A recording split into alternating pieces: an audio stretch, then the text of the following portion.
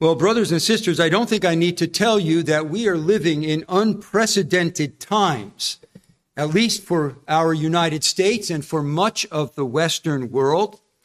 One area where we are experiencing something new is the intrusion of government at various levels into our personal lives and into the life of the church. The introduction of COVID into the world a little more than 2 years ago gave rise to the exertion of power from civil authorities, which has been widely called draconian measures. I hear that all the time, and I didn't know what it meant, so I looked it up, and apparently Draco was a ruler in ancient Athens who made unusually harsh rules. And so draconian measures refer to the unusually harsh and severe rules that are coming down from government these days.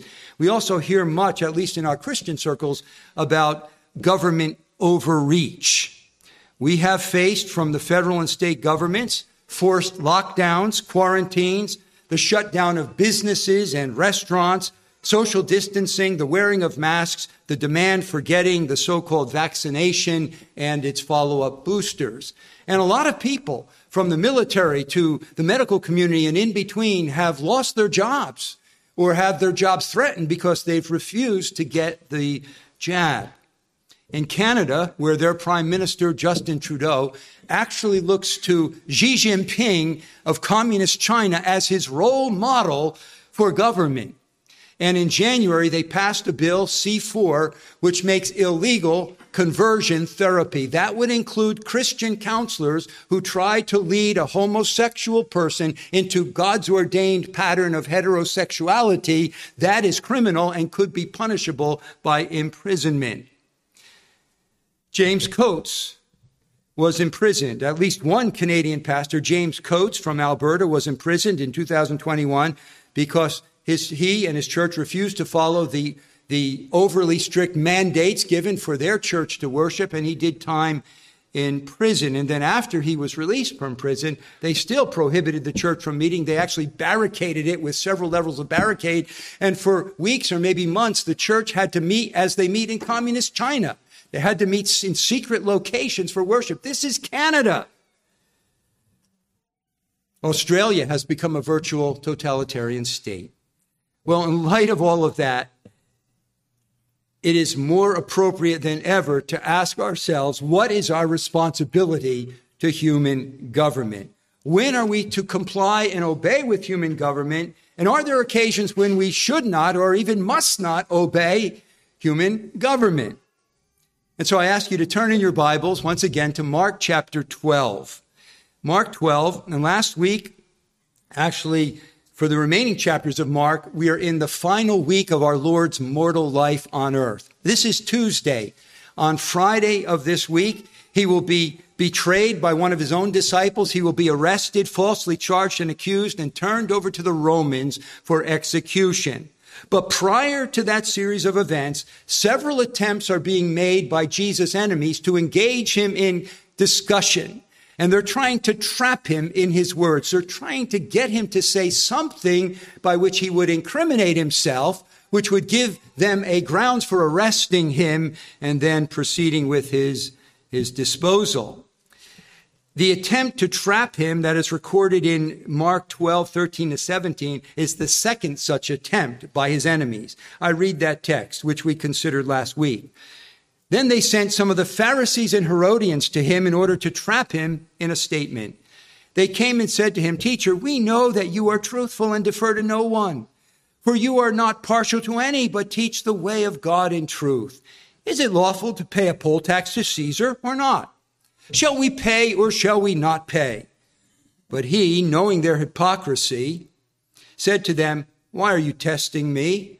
Bring me a denarius to look at."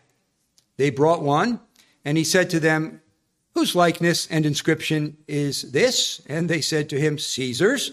And Jesus said to them, "Render to Caesar the things that are Caesar's, and to God the things that are God's."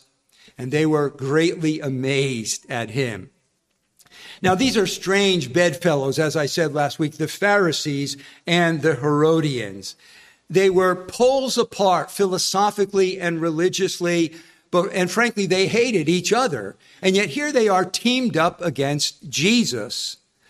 Why? Well, because Jesus was a threat to both of them. He was a threat to both of them. Jesus' person and his teaching cut with a two-edged sword. On the one hand, the Herodians were very materialistic. They were very sensual, very fleshly. The Jews who followed the Herods had only a thin veneer of religion. And of course, Jesus' teaching cut against that. Jesus' teaching was otherworldly. It wasn't worldly. But then the Pharisees had a religion that was very external, very ceremonial. It lacked heart connection to God. And Jesus' teaching cut against that as well. And so even though these two groups hated each other, they hated Jesus more because Jesus was a threat to both of them. And so they come to Jesus flattering him, hoping that he would make some bold, blunt statement which would get him in trouble. And they ask him the question, which is a hot button issue in that day. Is it lawful to pay a poll tax to Caesar or not?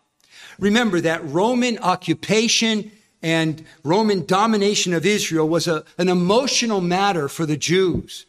The Pharisees, and even more so the Jewish nationalists, the Zealots, hated Roman rule. They despised the idolatry that pervaded so much of Roman society, and they chafed under the idea of paying tribute to Rome by paying this poll tax with a coin that represented Caesar as semi-divine. That was contrary to the monotheism of Israel. The Zealots even refused to pay the poll tax. But the Herodians, on the other hand, they were glad to pay the tax because they were the ones who had sidled up to the Romans. They were in bed with the Romans, and so they were supporting a government which supported them. So these two groups have a totally opposite opinion about the poll tax. And they pretend to be in a sincere debate about whether it's right to pay the poll tax or not. So they put that question to Jesus, thinking they have him in a no-win situation. If he says, yes, pay the poll tax, the hope would be that by that Jesus would turn off the pious Jews who view Jesus as Messiah. Wait a minute, how can that be our Messiah if he's caving into the idolatrous Romans? But if Jesus said, no, don't pay the poll tax, then the Herodians could run to the Roman government and see, insurrectionist, we have a rebel here, hoping that he would suffer the same fate as that Judas the Galilean who was killed because of a rebellion against the poll tax recorded in Acts chapter 5. And so they think Jesus, we've got him on the horns of a dilemma. Well, what does Jesus do? He asks them to produce the Roman coin, the denarius, probably from one of their own pockets. And he says, whose image is on it? And they answer rightly, Caesar's. And indeed, it had the likeness of Tiberius Caesar and his claim to divinity right on the coin. And then Jesus, with a masterful stroke of divine wisdom, gives his answer. Render to Caesar the things that are Caesar's, and to God the things that are God's. And by that answer, he avoids both horns of the dilemma. Can he be accused of being an insurrectionist, a rebel against the government? No. He endorsed the paying of the tax. He wasn't like a zealot who was saying, don't pay the tax. Could he be accused of idolatry? No. Because whereas he encouraged them to pay the tax, he also said, render to God the things that are God's. In other words, you're to give the tax to Caesar, but Caesar is not one worthy of worship. That belongs only to God. And so he couldn't be accused of insurrection, nor could he be accused of idolatry. And by that answer, Jesus silences his enemies and he thwarts this attempt to trap him. Those who heard, it says, were greatly amazed at his answer. And brothers and sisters, so should we be. Amazed at the divine wisdom of Jesus Christ. Now, as I said, we're living in challenging times. Never in the history of our nation have governmental authorities at various levels intruded upon our personal and church liberties as in these last couple of years. And so I think this is a good time to springboard off of this text and off of the words of Jesus and bring a couple of messages about our responsibility to human civil government.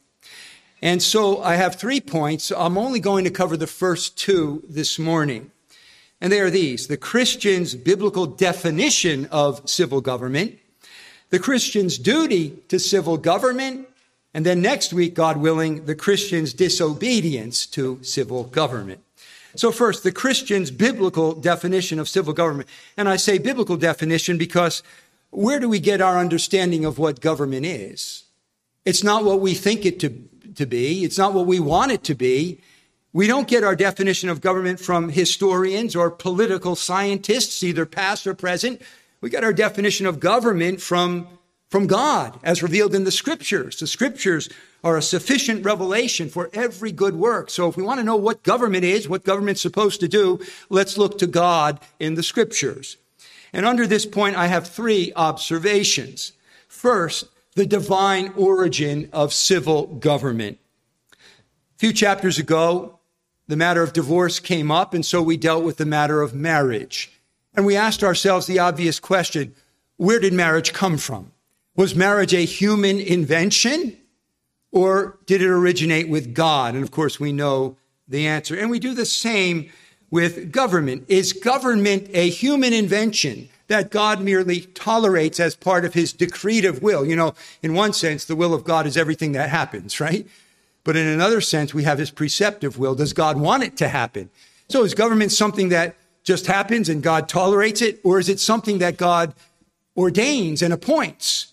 Well, we have our answer clearly from Romans 13. And I ask you to turn there, Romans 13. That's a key passage, obviously, when it comes to government. And we will spend quite a bit of time there. Romans chapter 13. What is the origin of government? Well, I think this text answers. Romans 13:1, every person is to be in subjection to the governing authorities, for there is no authority except from God, and those which exist are established by God. The word establish is the word tadagmanai in the Greek, and it comes from the verb tasso, which means to appoint, to arrange, or to assign. So the powers that be, governmental powers, are arranged, appointed, assigned a place by God. This is reinforced in verse 2. Therefore, whoever resists authority has opposed the ordinance of God. That's the word diatage, and it means the arrangement, the appointment of God. Further, in verse 4, it reads, for it, the governing authorities, it is a minister of God to you for good. It's the word diakonos, from which we get the word deacon. Government is actually called a servant, a deacon of God. And then in verse 6, another word is used, for because of this you also pay taxes, for rulers are servants of God, devoting themselves to this very thing. The word servant, the word leitorgoi, means a public minister, a servant of the state by whom God administers his affairs and executes his decrees. It is used in Hebrews 8:2 of a priest who ministers in holy things in the sanctuary. Paul actually uses it to describe himself in Romans 15:16, a liturgos, a minister of Christ Jesus to the Gentiles, ministering as a priest the gospel of God. So from all these words, we understand that human government originates with God. It's an institution of God. It's ordained by God. And the emphasis that I think we need to draw from this is the legitimacy of human government. And I might say the legitimacy of every form of human government. Note that Paul doesn't say that certain governing authorities are from God, that certain forms of government are ordained by God, but the clear teaching is that whatever authorities exist, they exist by the ordinance of God. The Greek is the ones being. The ones being, whatever they are established by God. And the proof of this is that in giving this sanction, this divine sanction to this government, he's talking about Nero's government, Nero's Rome. And Nero's Rome was the farthest thing from a democracy. It was an absolute monarchy. There were a lot of social abuses. Slavery was rampant in the Roman Empire. Taxes were exorbitant. The Jewish religion was far from being respected. But Nero's Rome, according to Paul, was an authority established by God. And therefore, it was approved of God. Now, that doesn't mean that God approved of all the wickedness perpetrated by Nero and that government, but the authority itself was from God. Isn't that what Jesus implies when he says, render to Caesar the things that are Caesar's? Caesar has a legitimate place of authority over you. Therefore, you are to recognize that authority and pay him what is due him, in that case, taxes. So we have the divine origin of human government. And even as I indicated at the outset, Genesis 9:6, if anyone sheds man's blood, by man his blood shall be shed. That seems to be the beginning of human government. It's not a matter of personal vengeance, but a governmental structure which was to inflict the capital punishment. But now consider the delegated authority of civil government. Because civil government, along with all human authorities, originates from God, it is delegated authority. It is derived authority. God is the only absolute authority in the universe. Only God is the absolute sovereign. Every other authority besides his is delegated. And I turn your attention very quickly to a couple of the Psalms. You need not turn there. But in Psalm 8, which interestingly is always applied to the Lord Jesus in the New Testament, but in Psalm 8, verses 5 and 6, we read this. Yet you, God, have made him, mankind, a little lower than God, and you crown him with glory and majesty. You make him to rule over the works of your hands. You have put all things under his feet. Do men have authority? Are there authority structures? Where does it come from? It comes from God. And Psalm 82 is interesting. Listen to these surprising words from Psalm 82. First, verse 1. God takes his stand in his own congregation. He judges in the midst of the rulers. So he's talking about rulers here. And then in Psalm 82:6, listen to this.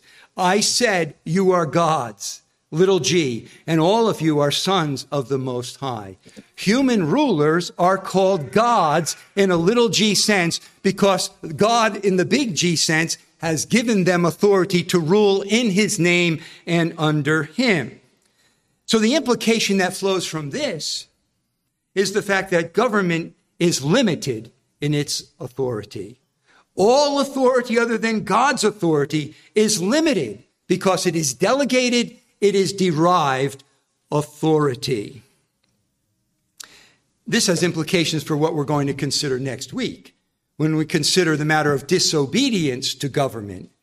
If any government or any human authority makes a law or a rule that goes against the authority of God, the choice is clear. God gave them that authority. They have no right to make any law or rule contrary to the God who gave them that authority. And so that human authority will have to be disobeyed if we are to obey God. But we'll save that for next week. So civil government is legitimate. Every civil government, but it is limited. Isn't that what Jesus has in mind when he says, render to Caesar the things that are Caesar's, but to God the things that are God's? Give him his taxes, but don't give him your worship because that is due only to God. Because Caesar's authority is limited. So we have the divine origin of government, the delegated authority of civil government, and now the defined sphere of civil government. You see, the civil authorities have a certain sphere or realm which has been assigned to them by God. And if you want to know what that is, what is to be the main function of government, again, go back to Romans 13. And I think verses 3 and 4 give us the primary purpose of government. For rulers are not a cause of fear for good behavior, but for evil. Do you want to have no fear of authority? Do what is good, and you will have praise from the same. For it, the government, is a minister of God to you for good. But if you do what is evil, be afraid. For it does not bear the sword for nothing. For it is a minister of God, an avenger who brings wrath on the one who practices evil. From that, we get a clear statement as to the primary purpose of human government. What is it? It is to deter and to punish evildoers and to encourage and praise the doing of good.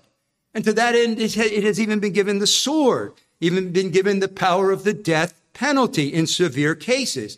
So the role of the state is to maintain peace and order in society, as stated by the inspired apostle Paul, or Paul in his inspired writing, I should say. So the state has a defined sphere within which it is to operate. But the state, as you know, is not the only institution established by God. There is also the family, and so we have husband's authority over his wife, and we have parental authority over children. There's the family, and there's the church, which has certain authority. And by the way, these authorities are not arranged in a hierarchy.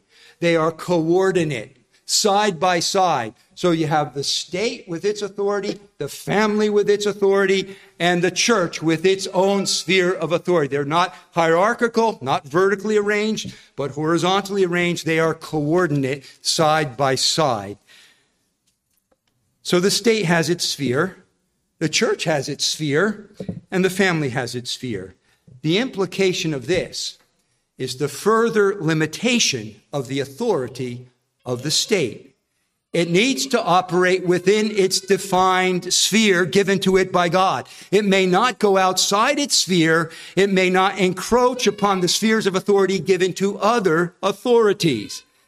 And just some practical examples, which could be multiplied almost ad infinitum. The state has no right to tell you parents how to educate your children. God has given you those children, and the state can't tell you how to educate them. That's the parental sphere. The state cannot tell us as the church who may comprise its membership, or when we are to have our meetings, or how many can attend, or how far they need to sit from one another, or whether or not they need to wear masks or get the shot falsely labeled a vaccination. The state has no authority to do that. Likewise with other spheres. As a pastor, I don't have the authority to tell you young people who you may marry. Now, if you're a believer and you want to marry an unbeliever, we're going to call that sin and we may excommunicate you. But as a believer, I have no right to tell you who you may marry. I have no right to tell you young people where you need to go to college. I have no right to tell you, as the people of God, to come and mow my grass every week.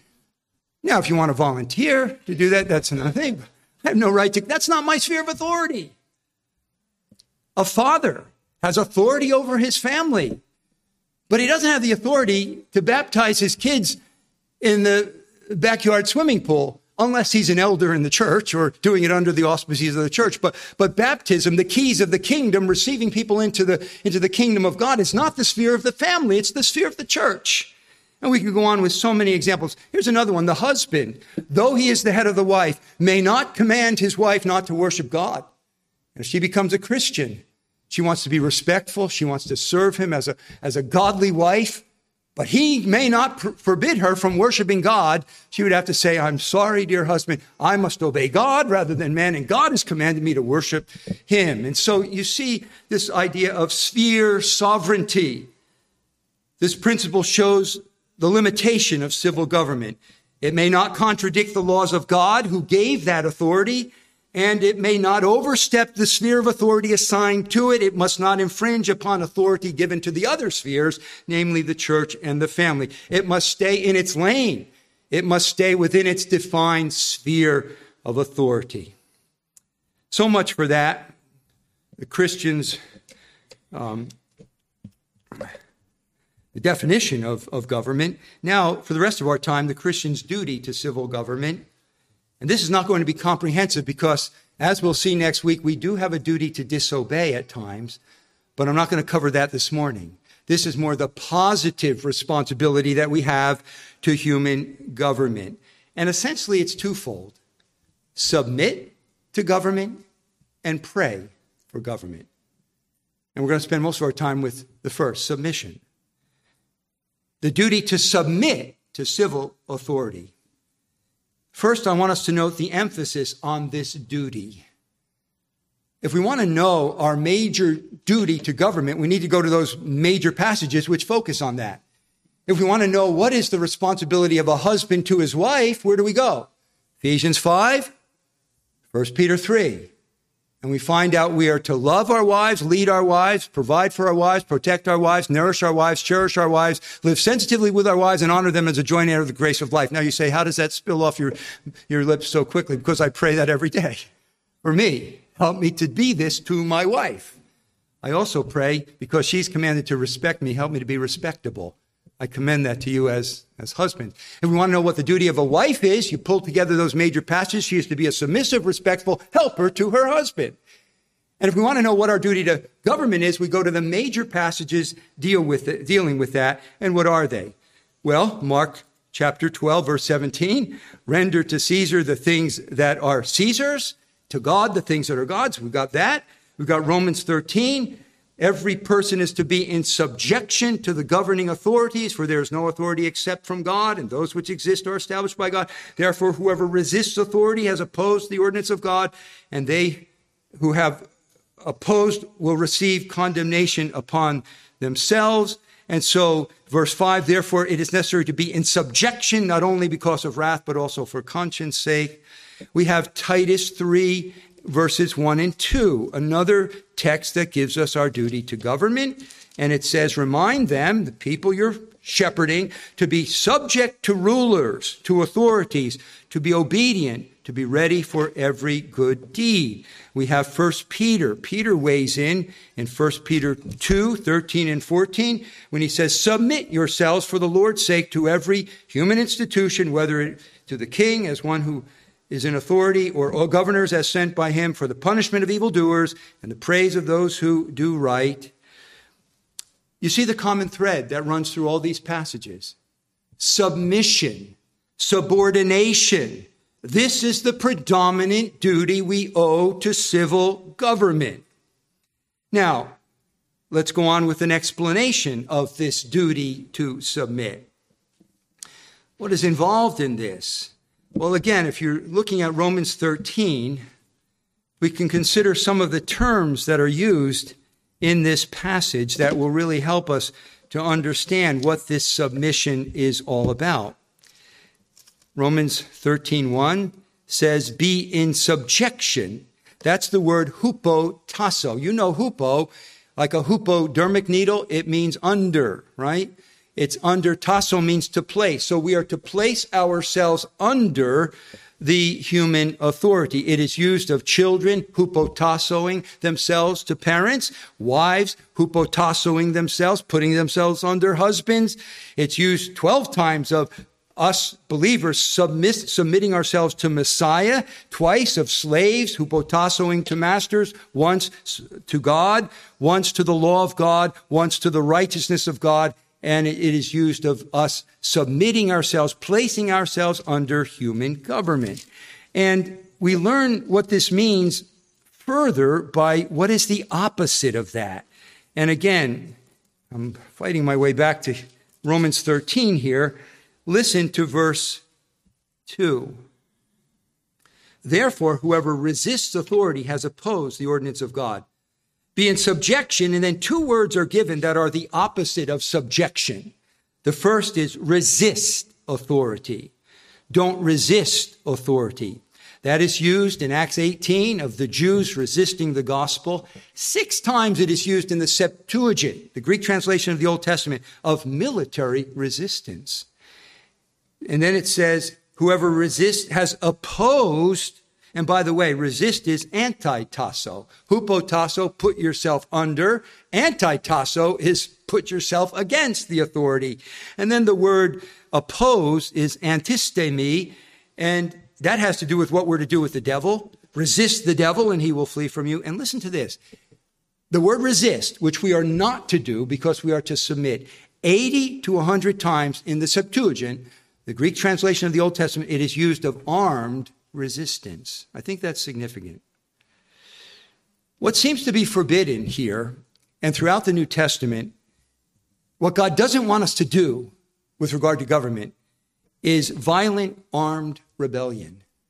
And one scholar makes a very convincing case that Jesus and the apostles are trying to fight against the pressure and influence of Jewish nationalism. There was a whole group of Jews that were zealots. They were insurrectionists.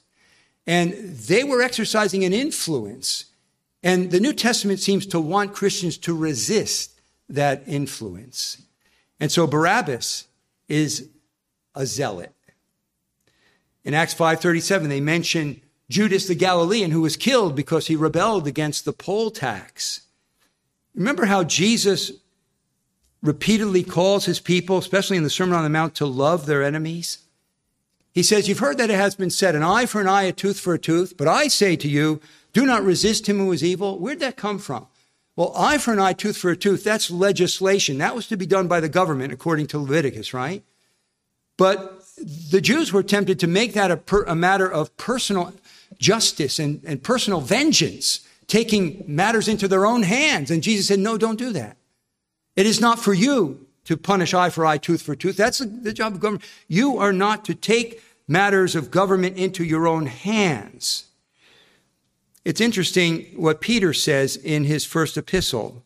In 1 Peter 3:13, he says, who is there to harm you if you prove zealous for what is good?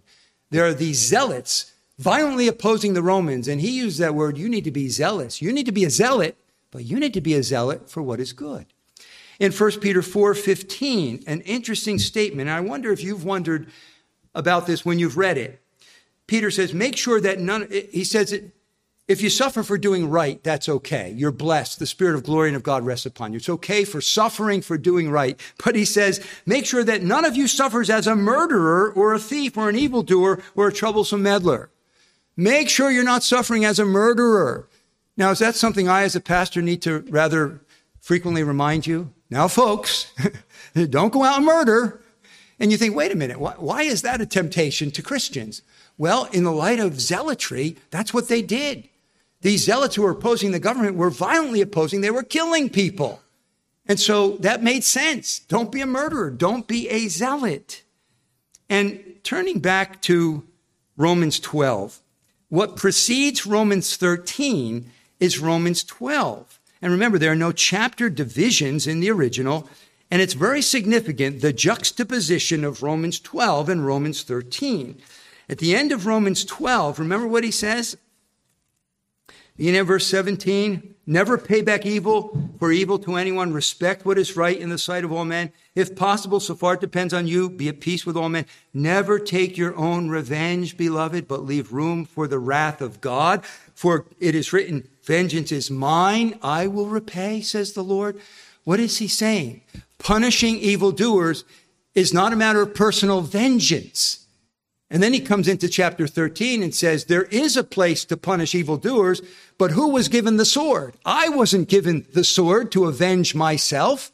The government was given the sword.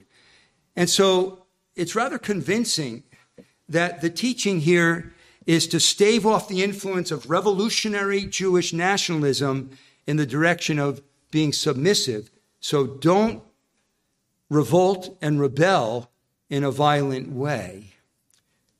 But further, what is the extent of this duty to submit? The main duty we have to human government is be subject. You see that in Paul, you see that in Peter. Be subject to the governing authorities. To what extent? Can we say, well, I don't like the origin of that government, so I'm not going to submit to it. I don't like the form of that government. It's not a democracy, so I'm not going to submit to it. I don't like the character of those leaders. They are immoral, so I'm not going to submit to it. The answer appears to be that our subordination to any and every form of civil authority is not to depend upon its origin, form, or character. The Roman authorities were not voted into power.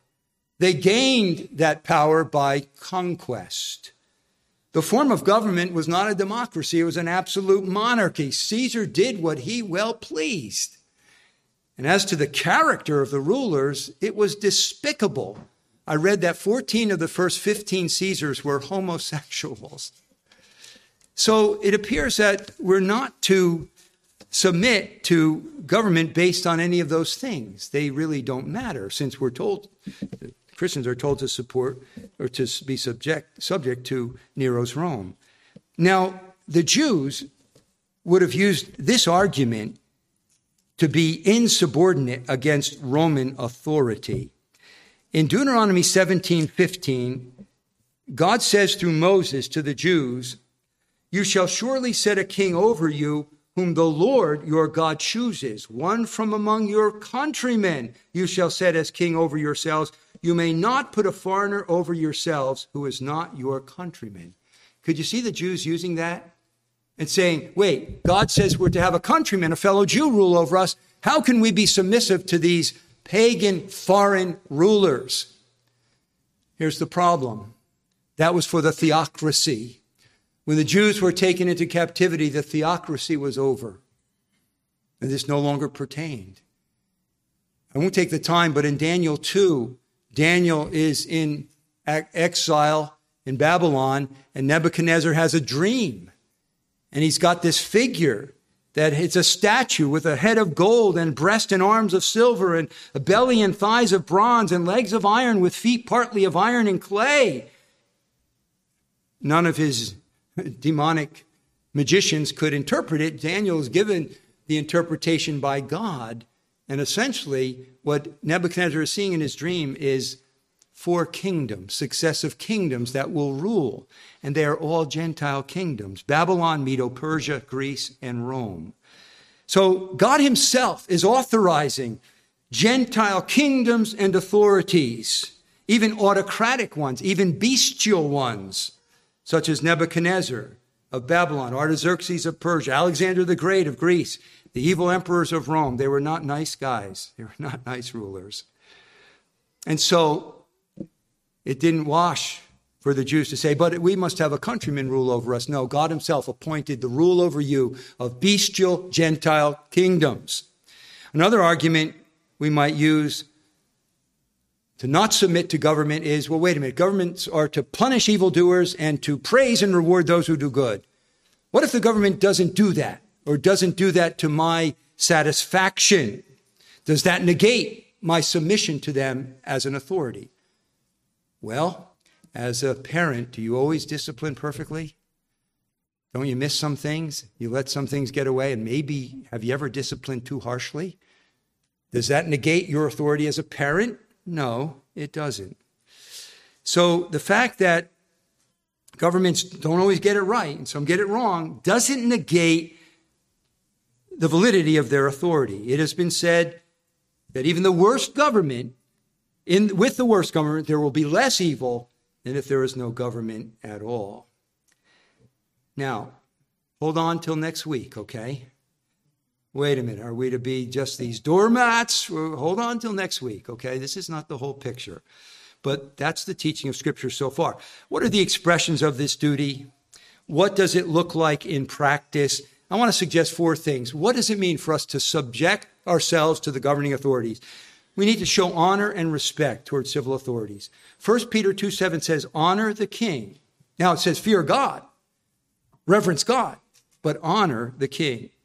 Romans 13:7 says, give honor to whom honor is due.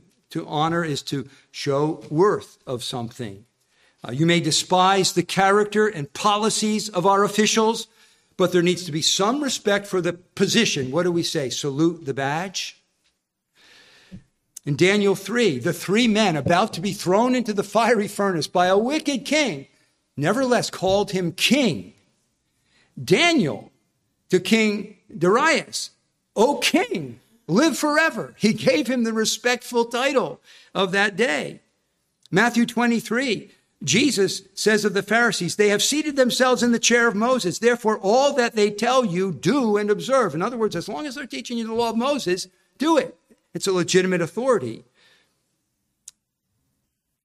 In Acts 23, Peter says something against the high priest. He didn't know he was the high priest, and he was called out on it. He immediately repented. What I'm saying here is we need to be careful with the words and tone that we use to speak of even ungodly leaders. We may hate their policies and call them wicked, and we should. We may despise their character, and we should. They're there by God's appointment, and we need to speak of them and treat them with some measure of honor and respect. That's biblical. And then we need to obey authorities whenever possible. Romans 13, 1 and 2. Be subject to the governing authorities. Titus 3, 1. Remind them to be subject to rulers, to authorities, to be obedient. 1 Peter 2, 13 and 14. Submit yourselves to the Lord's sake to every human institution, whether the king or governors. As Christians, we should be known generally not as rebels, not as rabble-rousers, not as stubbornly insubordinate people, but for our quiet peaceableness, our ungrudging compliance, and our obedience with respectful disposition toward civil servants as much as possible. We should be known for our good deeds, such as our brother and sister are doing. I'm reading the book about James Coates, who was imprisoned there in Canada. And when the Royal Canadian Mounted Police came on several occasions into their assembly to check out whether they were indeed disobeying the ordinance with a view to punishing them, on every occasion they came in, because of their respect for the police, the congregation, by the elders' direction, gave a standing ovation to those officers. The officers that were going to arrange for their imprisonment and their shutdown of their church, they gave them a standing ovation because they respect the fact that they're trying to police the community and keep our society safe. I thought that was noteworthy. What must these guys have thought? We're here to get them in trouble. They're giving us a standing ovation. And then we are to pay our taxes, right? Pretty clear from Jesus' words, render to Caesar the things that are Caesar's, pay the tax. And Romans 13 says, tax to whom tax is due.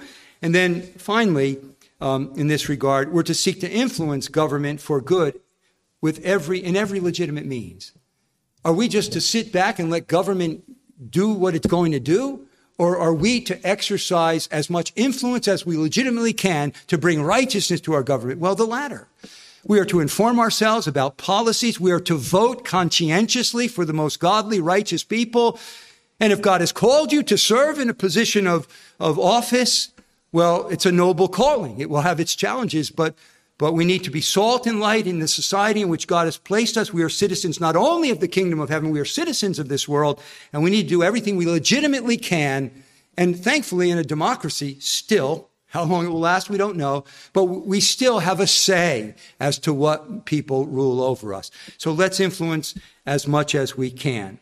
Finally, and very briefly, besides submit to government, we have a duty to pray for government. And that is something we remind ourselves often of in the words of 1 Timothy 2, 1 to 4. I want to read that and say a few brief words and then be finished. 1 Timothy 2, 1 to 4. First of all, then, Paul giving instructions to Timothy as to how to conduct the church in Ephesus. First of all, then, I urge that entreaties and prayers, petitions and thanksgivings be made on behalf of all men, for kings and all who are in authority, so that we may lead a tranquil and quiet life in all godliness and dignity. This is good and acceptable in the sight of God our Savior, who desires all men to be saved and to come to the knowledge of the truth.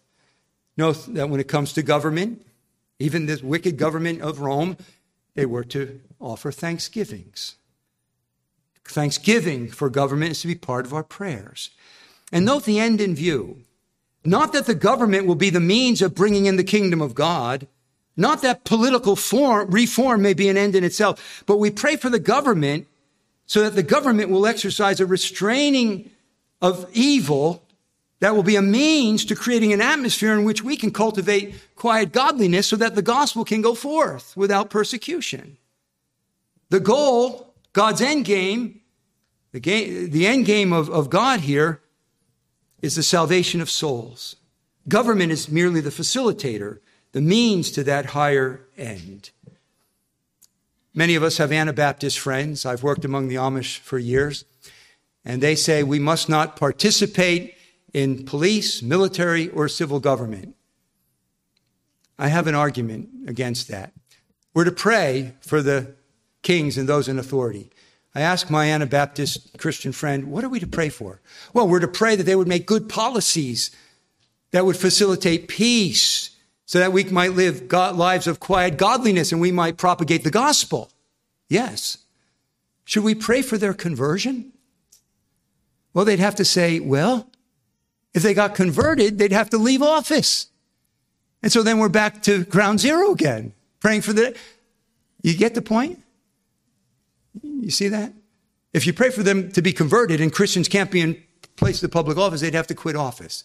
And all your praying then would be in vain. Anyway, you can think about that and bring that to your Anabaptist friends and hear what they have to say. If there's a good argument against it, I would like to know what it is. So that's it for this morning. Civil government and its authority is of divine origin. It's delegated authority. It's defined and limited in its authority. Our duty is primarily to submit. That means don't revolt violently against the government. It means show honor and respect to government officials. Obey whenever we possibly can.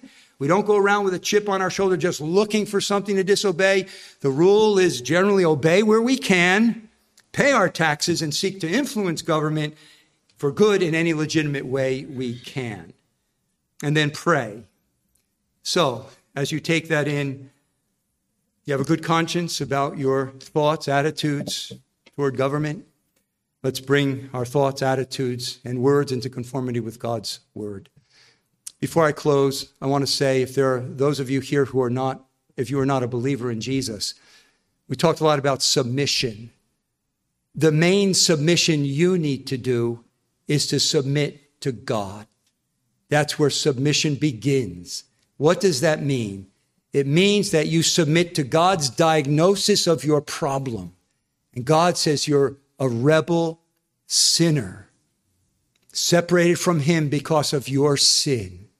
To submit to God means you feel the weight of that, the weight of your guilt, and the weight of the thought of standing before a holy God, unprepared to meet him.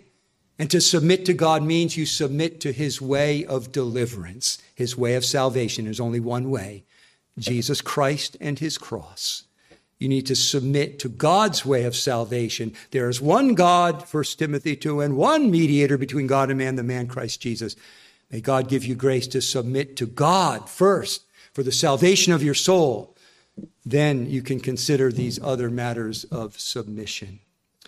Well, let's pray, sing, and come to the supper. Lord, in all things, we want to understand your mind. Thank you that you have given us your word, which is sufficient for every good work. And you know, Lord, our response to human government is a big deal in our lives, and we need to know. When do we obey? Why? When should we and even must we disobey, and why? Thank you that your word is sufficient. Continue to inform us and help us to be doers of it and not just hearers. In Jesus'